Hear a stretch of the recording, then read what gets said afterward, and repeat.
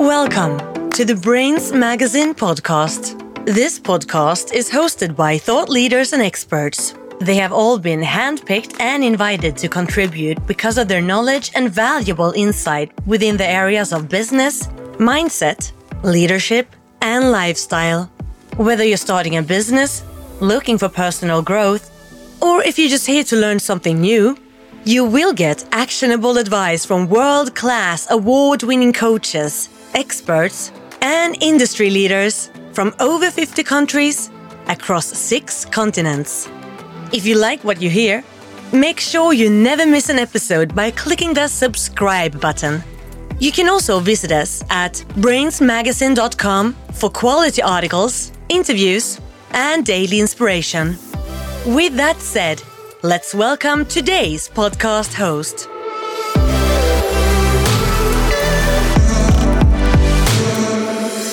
Welcome to the Inspiration Contagion podcast, where we spread inspiration one story at a time. I am your host, Holly Jean Jackson.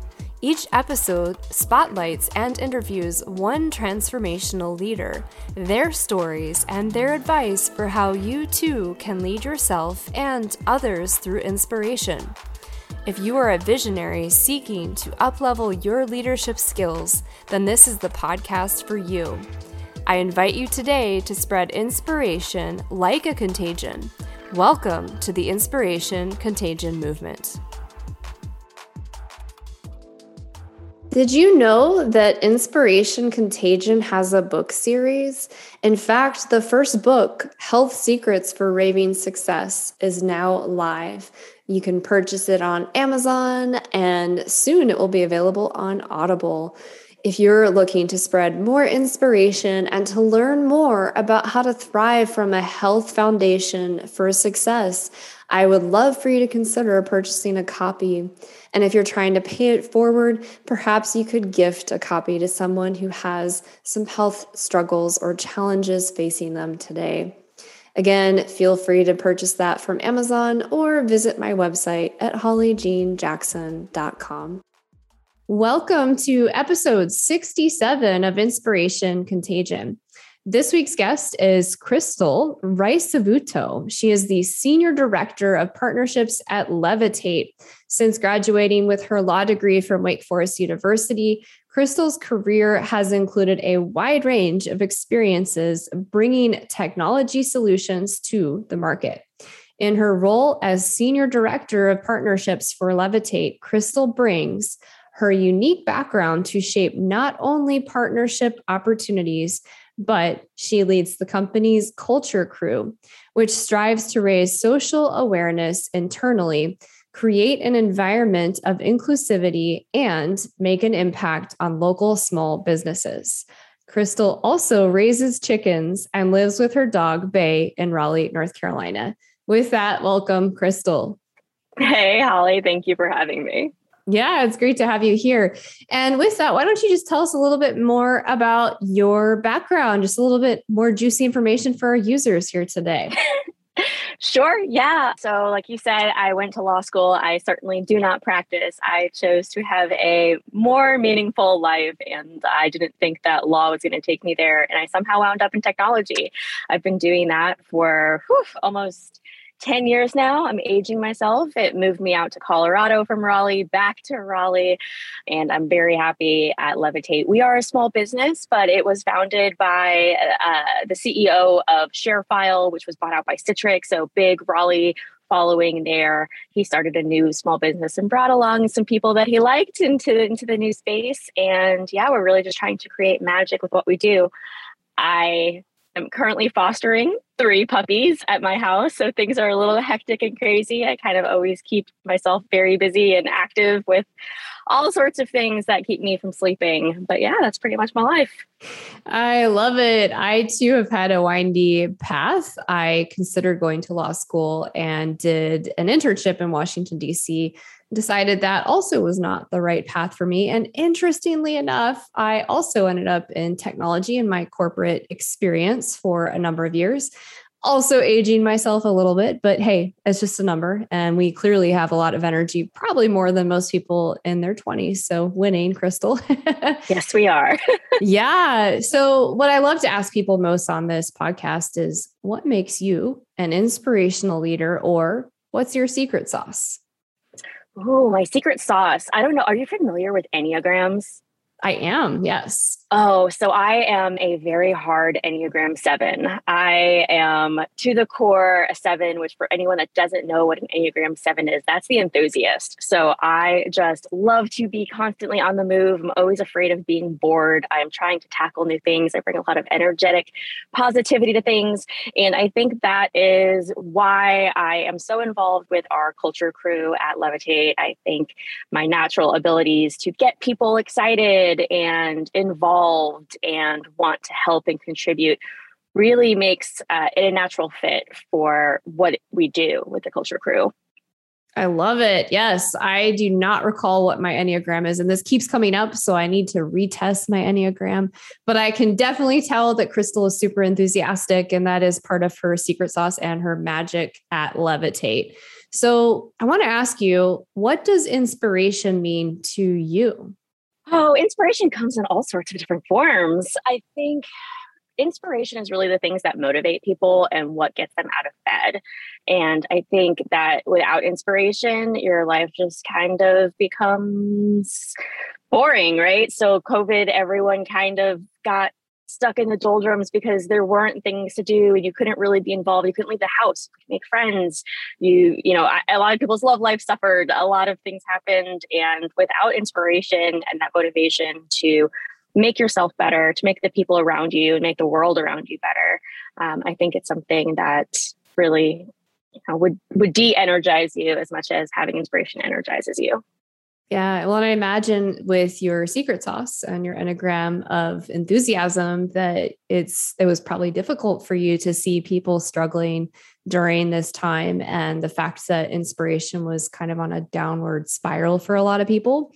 So how did you navigate that personally and professionally? Absolutely. The pandemic was the absolute nightmare for a 7. There's nothing that could possibly be worse for someone who is an Enneagram 7 than being stuck in the house, missing out on life, missing out on travel, missing out on adventure.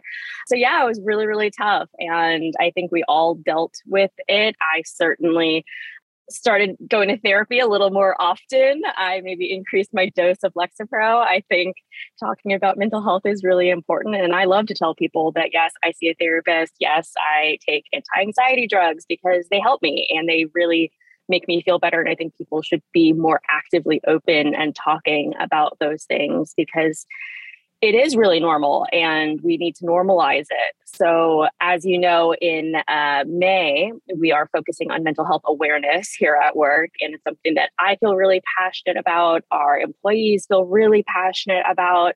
We're doing a lot of different things to make it an open topic for everyone because we work in a very stressful environment. Burnout risk is really, really there. Yeah, drugs helped me a lot in the pandemic. I also, I try to find new things because, like I said, I'm a 7, so I need to busy myself. So I mastered baking bagels. I was like, oh, not only am I going to make bagels, I'm going to master it. I'm going to make the best everything bagel you have ever had. I started speaking French. So I started taking French lessons. I taught myself how to solve a Rubik's Cube. So I just kept creating these artificial activities for myself to keep myself and my brain busy. I'm just kind of giggling in the background here because the way you describe yourself is like the same way that I am, and complete transparency for people that are listening. Yes, this was a difficult period to navigate, and there is absolutely nothing wrong with if you're looking for somebody in the therapy space, the mental health space, or needing even medication to support the chemistry in your brain. Even for me, this has been a very difficult time. And I have also had a therapist throughout certain times during the pandemic, as well as working with a life coach, which in some ways is similar to therapy and kind of unwinding what needs to be unwound and having those new insights. So for those of you that are listening and you're feeling those challenges, you are not alone. I'm going to pivot slightly here, and I'd love to ask you, how do you define success for yourself, and how did you arrive at this definition? Oh, that's such a good question. I think success for me is ever evolving. It changes what I think of as success. When I was young and I was going to law school, I had this image of success, and I was going to live in New York City and have fancy designer suits and live in a penthouse and just be super wealthy and work really hard because that was okay. And I just thought that's what success was.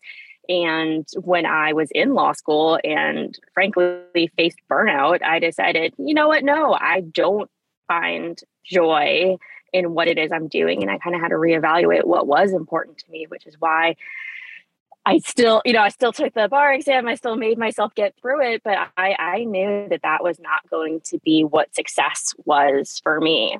So I did some soul seeking and found myself looking for a job that I just thought was going to make me happy. And that's how I landed in my new job. And that role just continued to pivot and change. And people always appreciated my positivity. They appreciated that I was outgoing, and I always embrace networking. I love meeting new people, new faces, making introductions to people, and it really just helped my career. So today I manage a few people, and success to me is getting those people to a place in their career where they're happy and they feel like they are getting exactly what they want, because I'm very happy in my personal career. I make enough money that I have a nice house that makes me happy. I get a lot of joy out of doing DIY projects.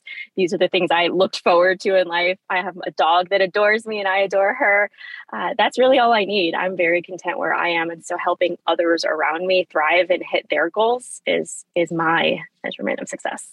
I love that. Yeah. And I do think that once we're in that steady state of security and having the things we need, and we're happy, that the best definition that I hear repeatedly on the podcast is really paying it forward in one way or another, whether that's with the people that work on our teams, or it's creating a movement, or all kinds of other inspiring things. But we all know that on the way to defining happiness or success, there are typically challenges and obstacles. So what were some of those key challenges or obstacles that you faced along the way of your journey to success? Oh man, I mean, like you said, my career journey was such a wildy turning thing where things just changed all the time. I moved across the country. I moved back. I changed positions. I applied for jobs I didn't get. There were a lot of ups and downs with I got this job that I thought was my dream job, and it turned out that was absolutely not what I was looking for. I moved into a position where I thought I was going to have so much power and was going to be able to help all of these people, and it turned out that wasn't the case. And so I had to move direction. So really, expectations are not always aligned with reality. And I think you have to constantly step back and reassess, is this what I'm looking for? And also just seizing opportunities. I've never said no to a good opportunity when it showed its face. And that would be my best advice to anyone. Beautiful words of wisdom. Never say no to a great opportunity. And obviously, only each of us as individuals know what that looks like for us. But that also requires some contemplation of what makes us happy, what makes us feel successful. And that requires us kind of stepping back and really looking at things, which hopefully a lot of people have done over the last 2 years. So you've already shared a few stories of inspiration, but is there a particular story of inspiration that you're known for?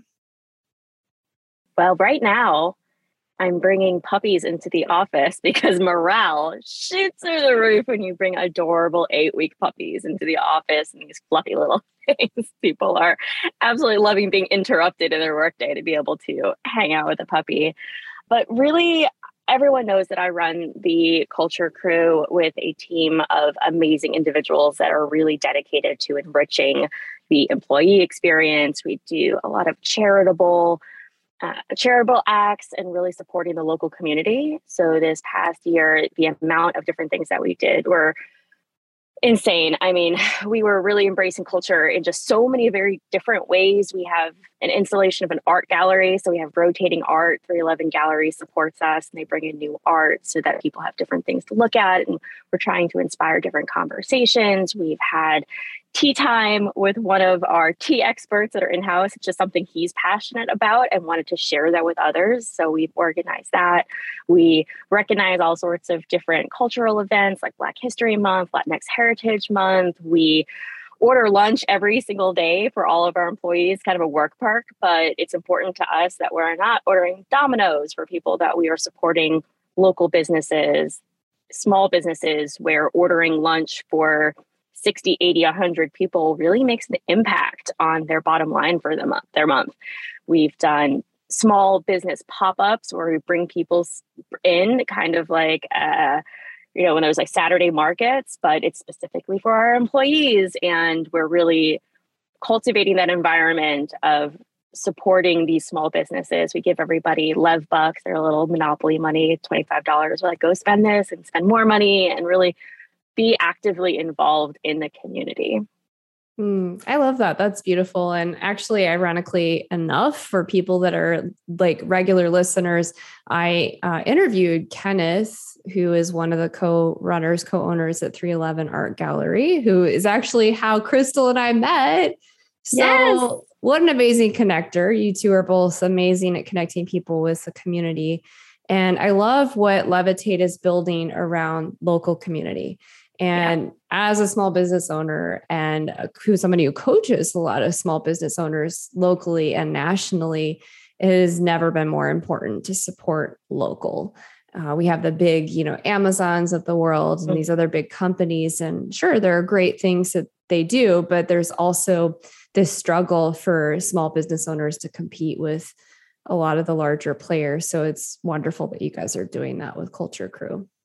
Thanks. Yeah, it's really important to us. We love being actively engaged with the small business owners. That's what our company's mission statement is, to help small businesses, and how better than to do it where we're planted. Absolutely. Yeah. Plant those seeds and walk the talk of what your vision and your mission is, which a lot of businesses and companies don't do. So it's great that you guys are actually walking that talk. So Crystal identified as lots of different leadership types, but primarily heart-centered leadership. So I wanted to ask you, what does heart-centered leadership mean to you?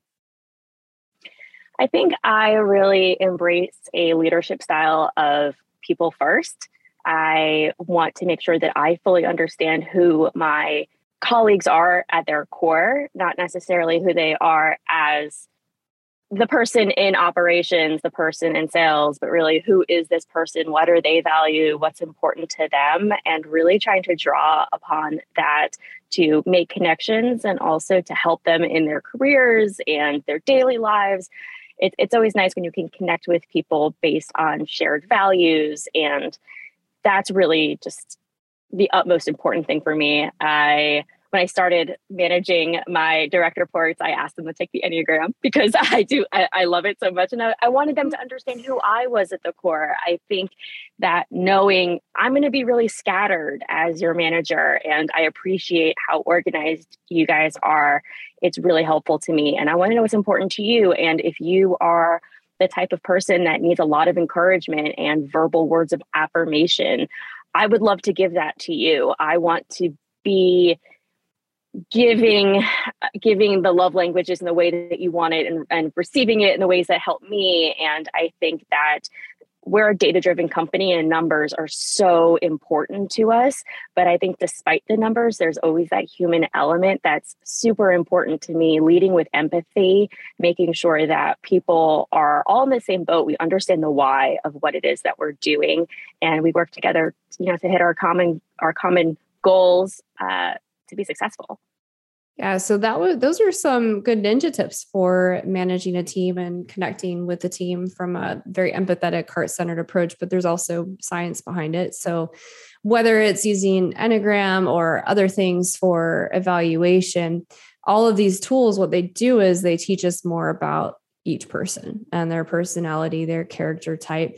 But what's also really interesting, and I've never really thought about connecting this, but using love languages in the workplace so that people feel appreciated. And what's fascinating to me about that is I recently read Big Potential by Sean Acker, and he talks about the science. I think his wife did some of this research as well, of people staying in workplaces really because of appreciation, meaning that, for example, if Crystal on her team, she has somebody new at the company that starts, and she says, two encouraging things, two things appreciative of somebody on her team in that first quarter, that new hire is highly likely to stay on board. Like, in fact, it's like 95 to 99%. And then if you continue that throughout the life cycle of an employee being there longer, when you have these quarterly appreciation moments over time, this is what keeps employees happy and helps them feel really appreciated and connected to a culture and an organization. And so it's really interesting, and it makes total sense as a heart-centered leader that you would look at people's characteristics, their values, and their love languages for communicating with them in a way that works for them. Yeah. Showing gratitude, I think, is so important in a workplace, especially we work with a lot of Gen Zers that really need that kind of affirmation, and they want to know that they are contributing to the greater good.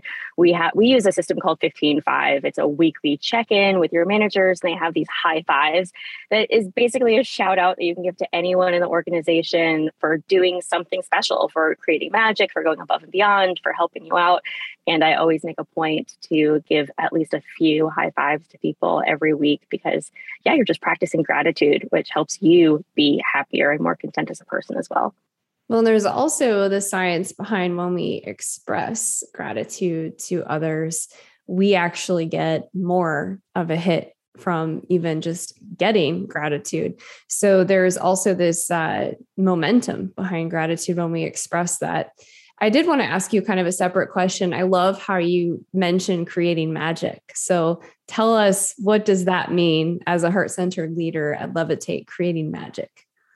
So creating magic is actually one of our core values. It's one of my favorite core values. And so our company name is Levitate, and the actual company name, it's not so secret. Our legal name is Real Magic. Our CEO is a magician. He loves magic. And there's a quote, and I cannot remember who it was, where any technology that is reasonably advanced should be, I'm really messing up this quote. It should be basically the same thing as magic. Not the same thing. It should appear as if it is magic, if it is good technology. And I've completely butchered that. But it's really important for us to always be making these above and beyond type of experiences, both internally with our employees, for our customers, when things are just like, wow, this is amazing. That's an example of customer magic. And we love to share any type of experience that we have with an individual. Let everyone know, because little bits of magic really inspire everybody. The sales team isn't necessarily on the end of the implementation side where people are getting great reviews and loving what they're doing. So sharing that so that people have that common purpose of the sales team's not just selling a product, they're selling something that's magical, that's making an impact on these small business owners' lives, is really important to us. And creating magic can also be what we do for the community, right? So people love that. The amount of joy that you see on people's faces after they've had a bunch of puppies come to the office to play, or they walk away from the small business market with a bunch of bottles of hot sauce that they're going to use that night, or earrings for their girlfriend. It's really irreplaceable to see the amount of happiness that those small acts can bring. Well, I love that. And I have to say that this whole meeting you and working with Kenneth and you and Levitate and Real Magic is pretty serendipitous, because my affirmation for this year is I am magic. And I know, isn't that great? And I have a sign right in front of my fireplace that I bought in Asheville when I moved back here that says, "You are magic," as a reminder. And I agree, especially with my background in technology, the experience we want to create as business owners and leaders and movement leaders is magical for our customers. So, and it's ironic because when I worked in technology, I used to have to be the translator between business and technology and explain to the business that it's not magic. Like, here's the secret. It's not magic. AI does not just magically put in the information. We actually have to create the questions and the answers and the data sets and the connection points. But the reality is that if we aspire to create magic in our customer experiences in the technology, the products, the services that we provide, and we create that special experience that's also driven clearly from the heart with a mission that is really just authentic, like what you're doing at Real Magic, it makes a huge difference. Yeah, definitely. Yeah. So as a heart-centered leader, around what age would you say you started believing in yourself? Oh, believing in myself. I think I felt really good. Okay. I felt really good about myself in college. In college, I went to UNC Wilmington, which is not necessarily Ivy League. It's a good school, but let's be real. I spent a lot of time at the beach and I spent a lot of time at the bar, and I still managed to get really great grades. I double majored. I took the LSATs. I did really good, and I was very high on myself. And then I went to law school, which was a completely new ball game. I went to Wake Forest, and I was just amongst the most intelligent people I had ever met, and they were all just completely brilliant. And I got a big slice of humble pie.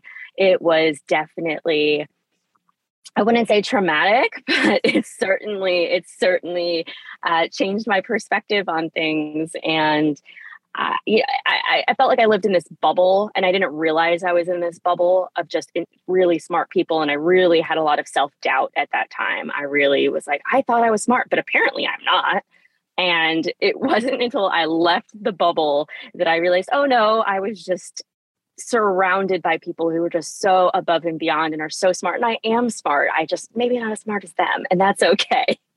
But I think it took me years after that to kind of recover from not necessarily being as great as everyone else or better, because for so long you have your parents, you have your teachers, you have all of these people telling you that you're absolutely exceptional. And then you have one of those moments, or many, many moments for 3 years, where you're like, no, I'm certainly not exceptional.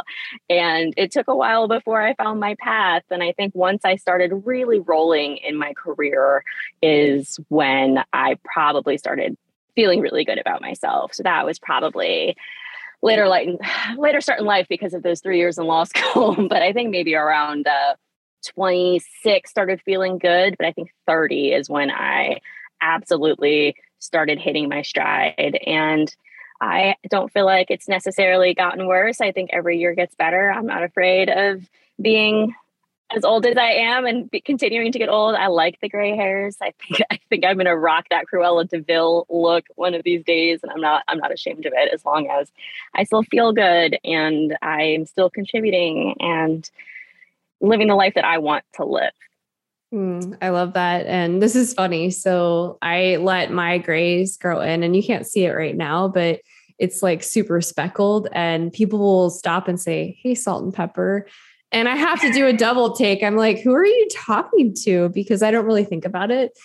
But yeah, I think it's funny. And what's really interesting is recently when I was traveling, the driver and tour guide that I had was in his early 20s. And they thought my hair was super cool and that I dyed it that way. And they wanted their hair to look the same way. And I was like, this is hilarious. Yeah, sure. I dyed it that way. It's great. But I agree. Your 30s, for me at least as well, each year, I'm just like, this is amazing. Like, I'm so much more confident. I know what my superhero skills are, where I shine and what makes me extraordinary. I also have had those humble pie moments as well, where, yeah, I'm not perfect and I certainly don't know all the things. But I think what makes brilliant leaders is when we understand what we're extraordinary at, but we're also ordinary enough that we can also connect with the clients that we're serving, with the people on our team. And we can also step back in time and place ourselves in their shoes and truly have that empathy because we've been there.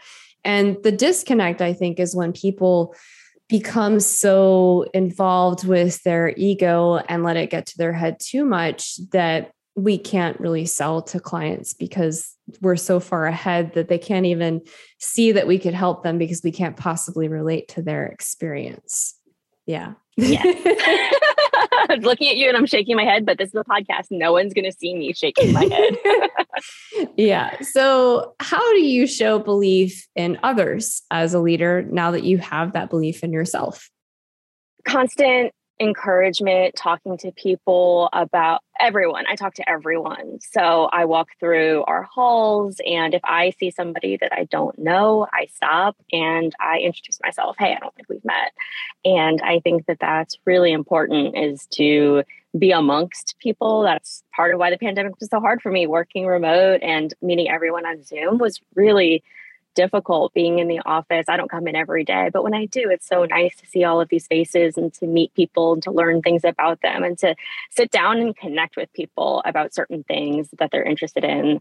I sat down with a girl today who just showed great interest in being involved with Earth Day and what we're doing for that. And she just generally is really interested in sustainability and what else we can be doing and how we can highlight this to everyone. And being able to just sit down and talk about our experiences is really great. And so I think just genuine interest in what other people are interested in is the best way, for me, at least. Yeah, no, that makes a lot of sense. People want to be seen and heard. And oftentimes it takes having those conversations for other people on your team to start seeing their superhero skill set, because they think, oh, well, this is just a side hobby or it's something that's important to me personally.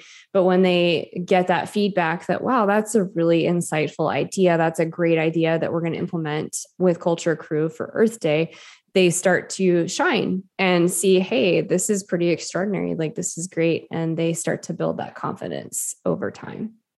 Yeah, that's my favorite part about the Culture Crew. I come in with a skeleton agenda of, okay, well, here are the important dates that are happening in this month. So April, we've got Earth Day, and May is Mental Health Awareness, and June is Pride Month.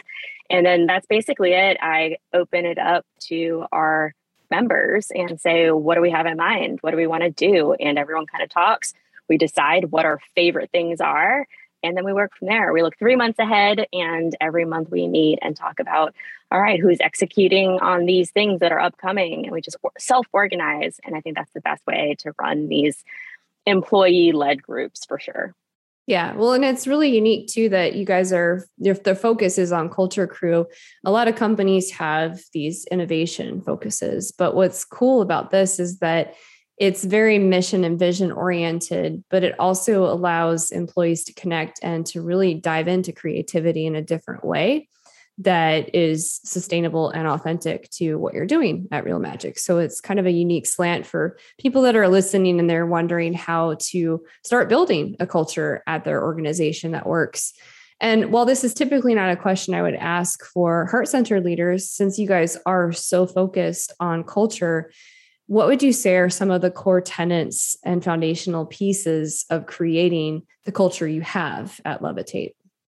So our culture at Levitate, it's hard to, there are so many work perks, and work perks are not culture. And I think we're very clear that providing alcohol at 4:00 is a nice perk, but it's certainly not culture, and it shouldn't be. Having lunch is a perk. It's certainly not culture, but we want people to constantly be engaged and really encouraging. That's so important to our culture. So we make sure there are channels for recognition.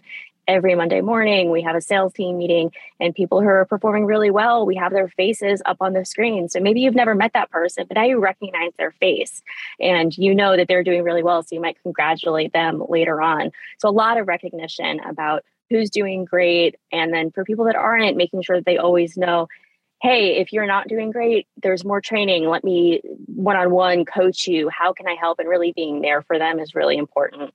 But then with the Culture Crew, we're trying to enrich things. Everyone can join the Culture Crew if they want to be a part of it.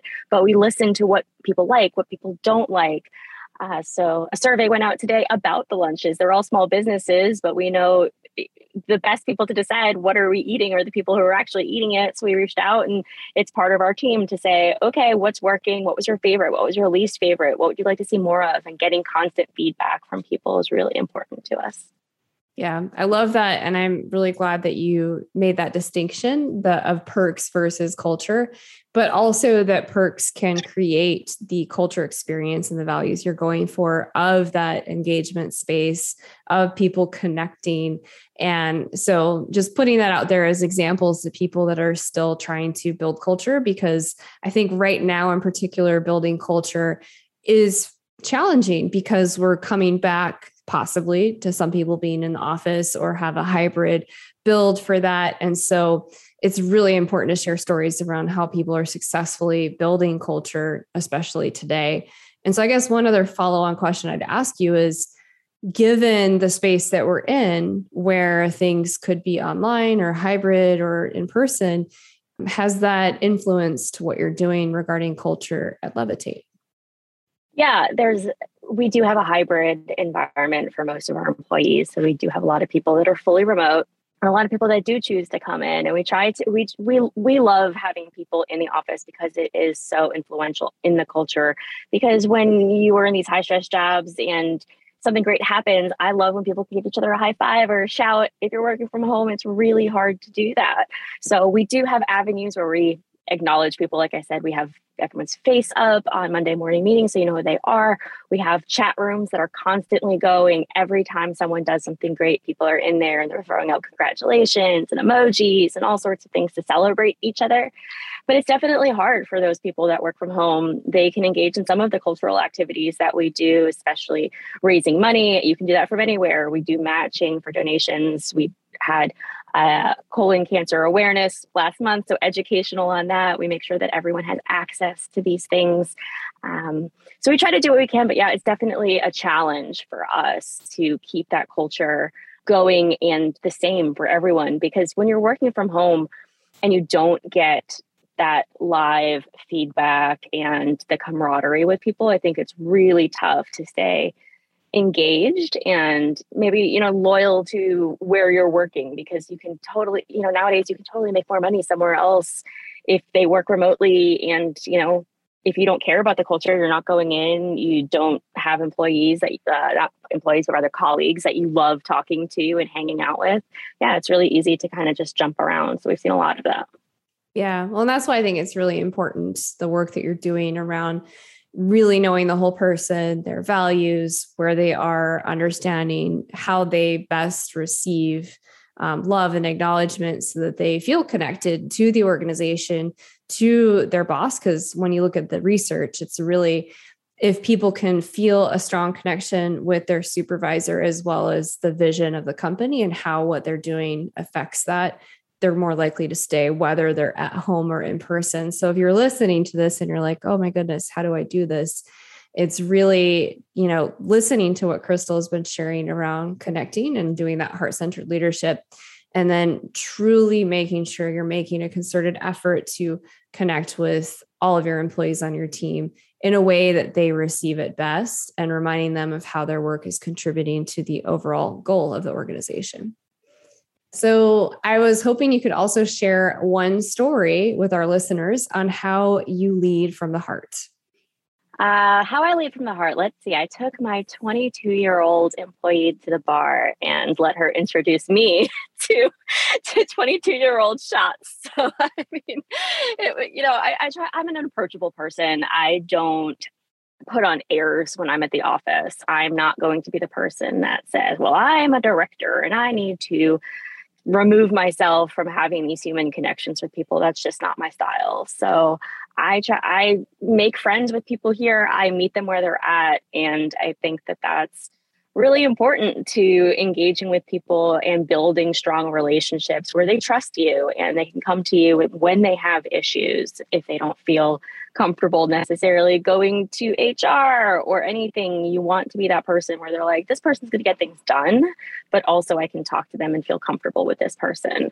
I think that's something that I do well with, is being able to keep a clear line between boundaries. I'm not going to, go crazy and do keg stands with people, but I can certainly have fun with them and they respect it. So everyone here, it appreciates hard work and people that bring a lot to the table. And I think that joined with being a personable person that wants to engage with everyone is where we're at.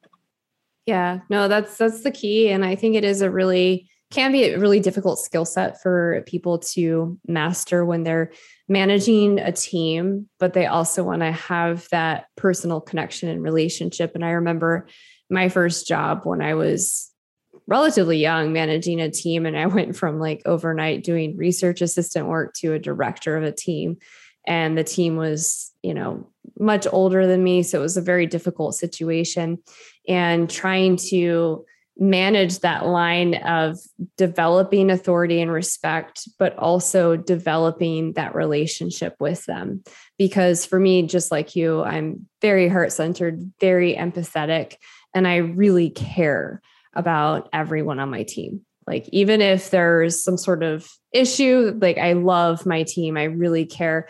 And so when I've had mentors in the past say, you can't be friends with your employees, that has never worked for me. I've kind of always had to throw that out the door. Like, there are boundaries and there are lines, and there are different kinds of situations that you're in that are appropriate for different professional scenarios. But I do think that when you're leading from the heart, you can't avoid having some sort of relationship with the people on your team. Yeah, I completely agree. Being friendly with them is important. It's just very, very important to me to have a relationship with someone that I know if things are not going well in their personal lives, it's going to affect their work.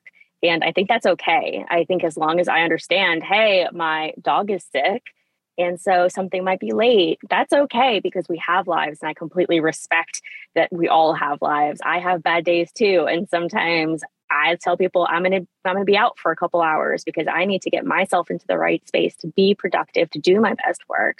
So if they're afraid to tell me that they're not going to be in the office for a few hours, or that, their boyfriend broke up with them, that you're in the dark and you don't understand why their work is suffering or what's going on that might be contributing to different things at work.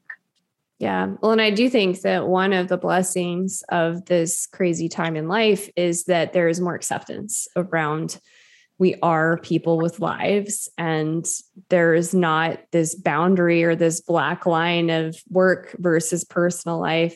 And, people are more accepting now. You'll see a cat come into the screen or a child, and people are more empathetic than we previously been as a society. And so I think that's great. That's moving in the right direction. Yeah. Early pandemic, remember that kid with a newscaster, and it was this crazy viral thing. And now that happens every day where we've got kids running around the background. There's toys everywhere. Dogs are barking. It's to be expected. And I do think that that's definitely a step in the right direction, where some days we don't wear makeup to be on webcams. It's okay. I'm not wearing makeup today, and it's okay. All right. So this has been an amazing interview. We're going to go into our lightning round of questions. Question number 1, what is your favorite book? Dare to Lead, Brené Brown. Love it. What networking or community group do you love the most? My foster group. There's a Facebook group for the foster community, and it's adorable, and I love it. I know, who doesn't love puppies? I feel like I need to come visit you just for a puppy dose.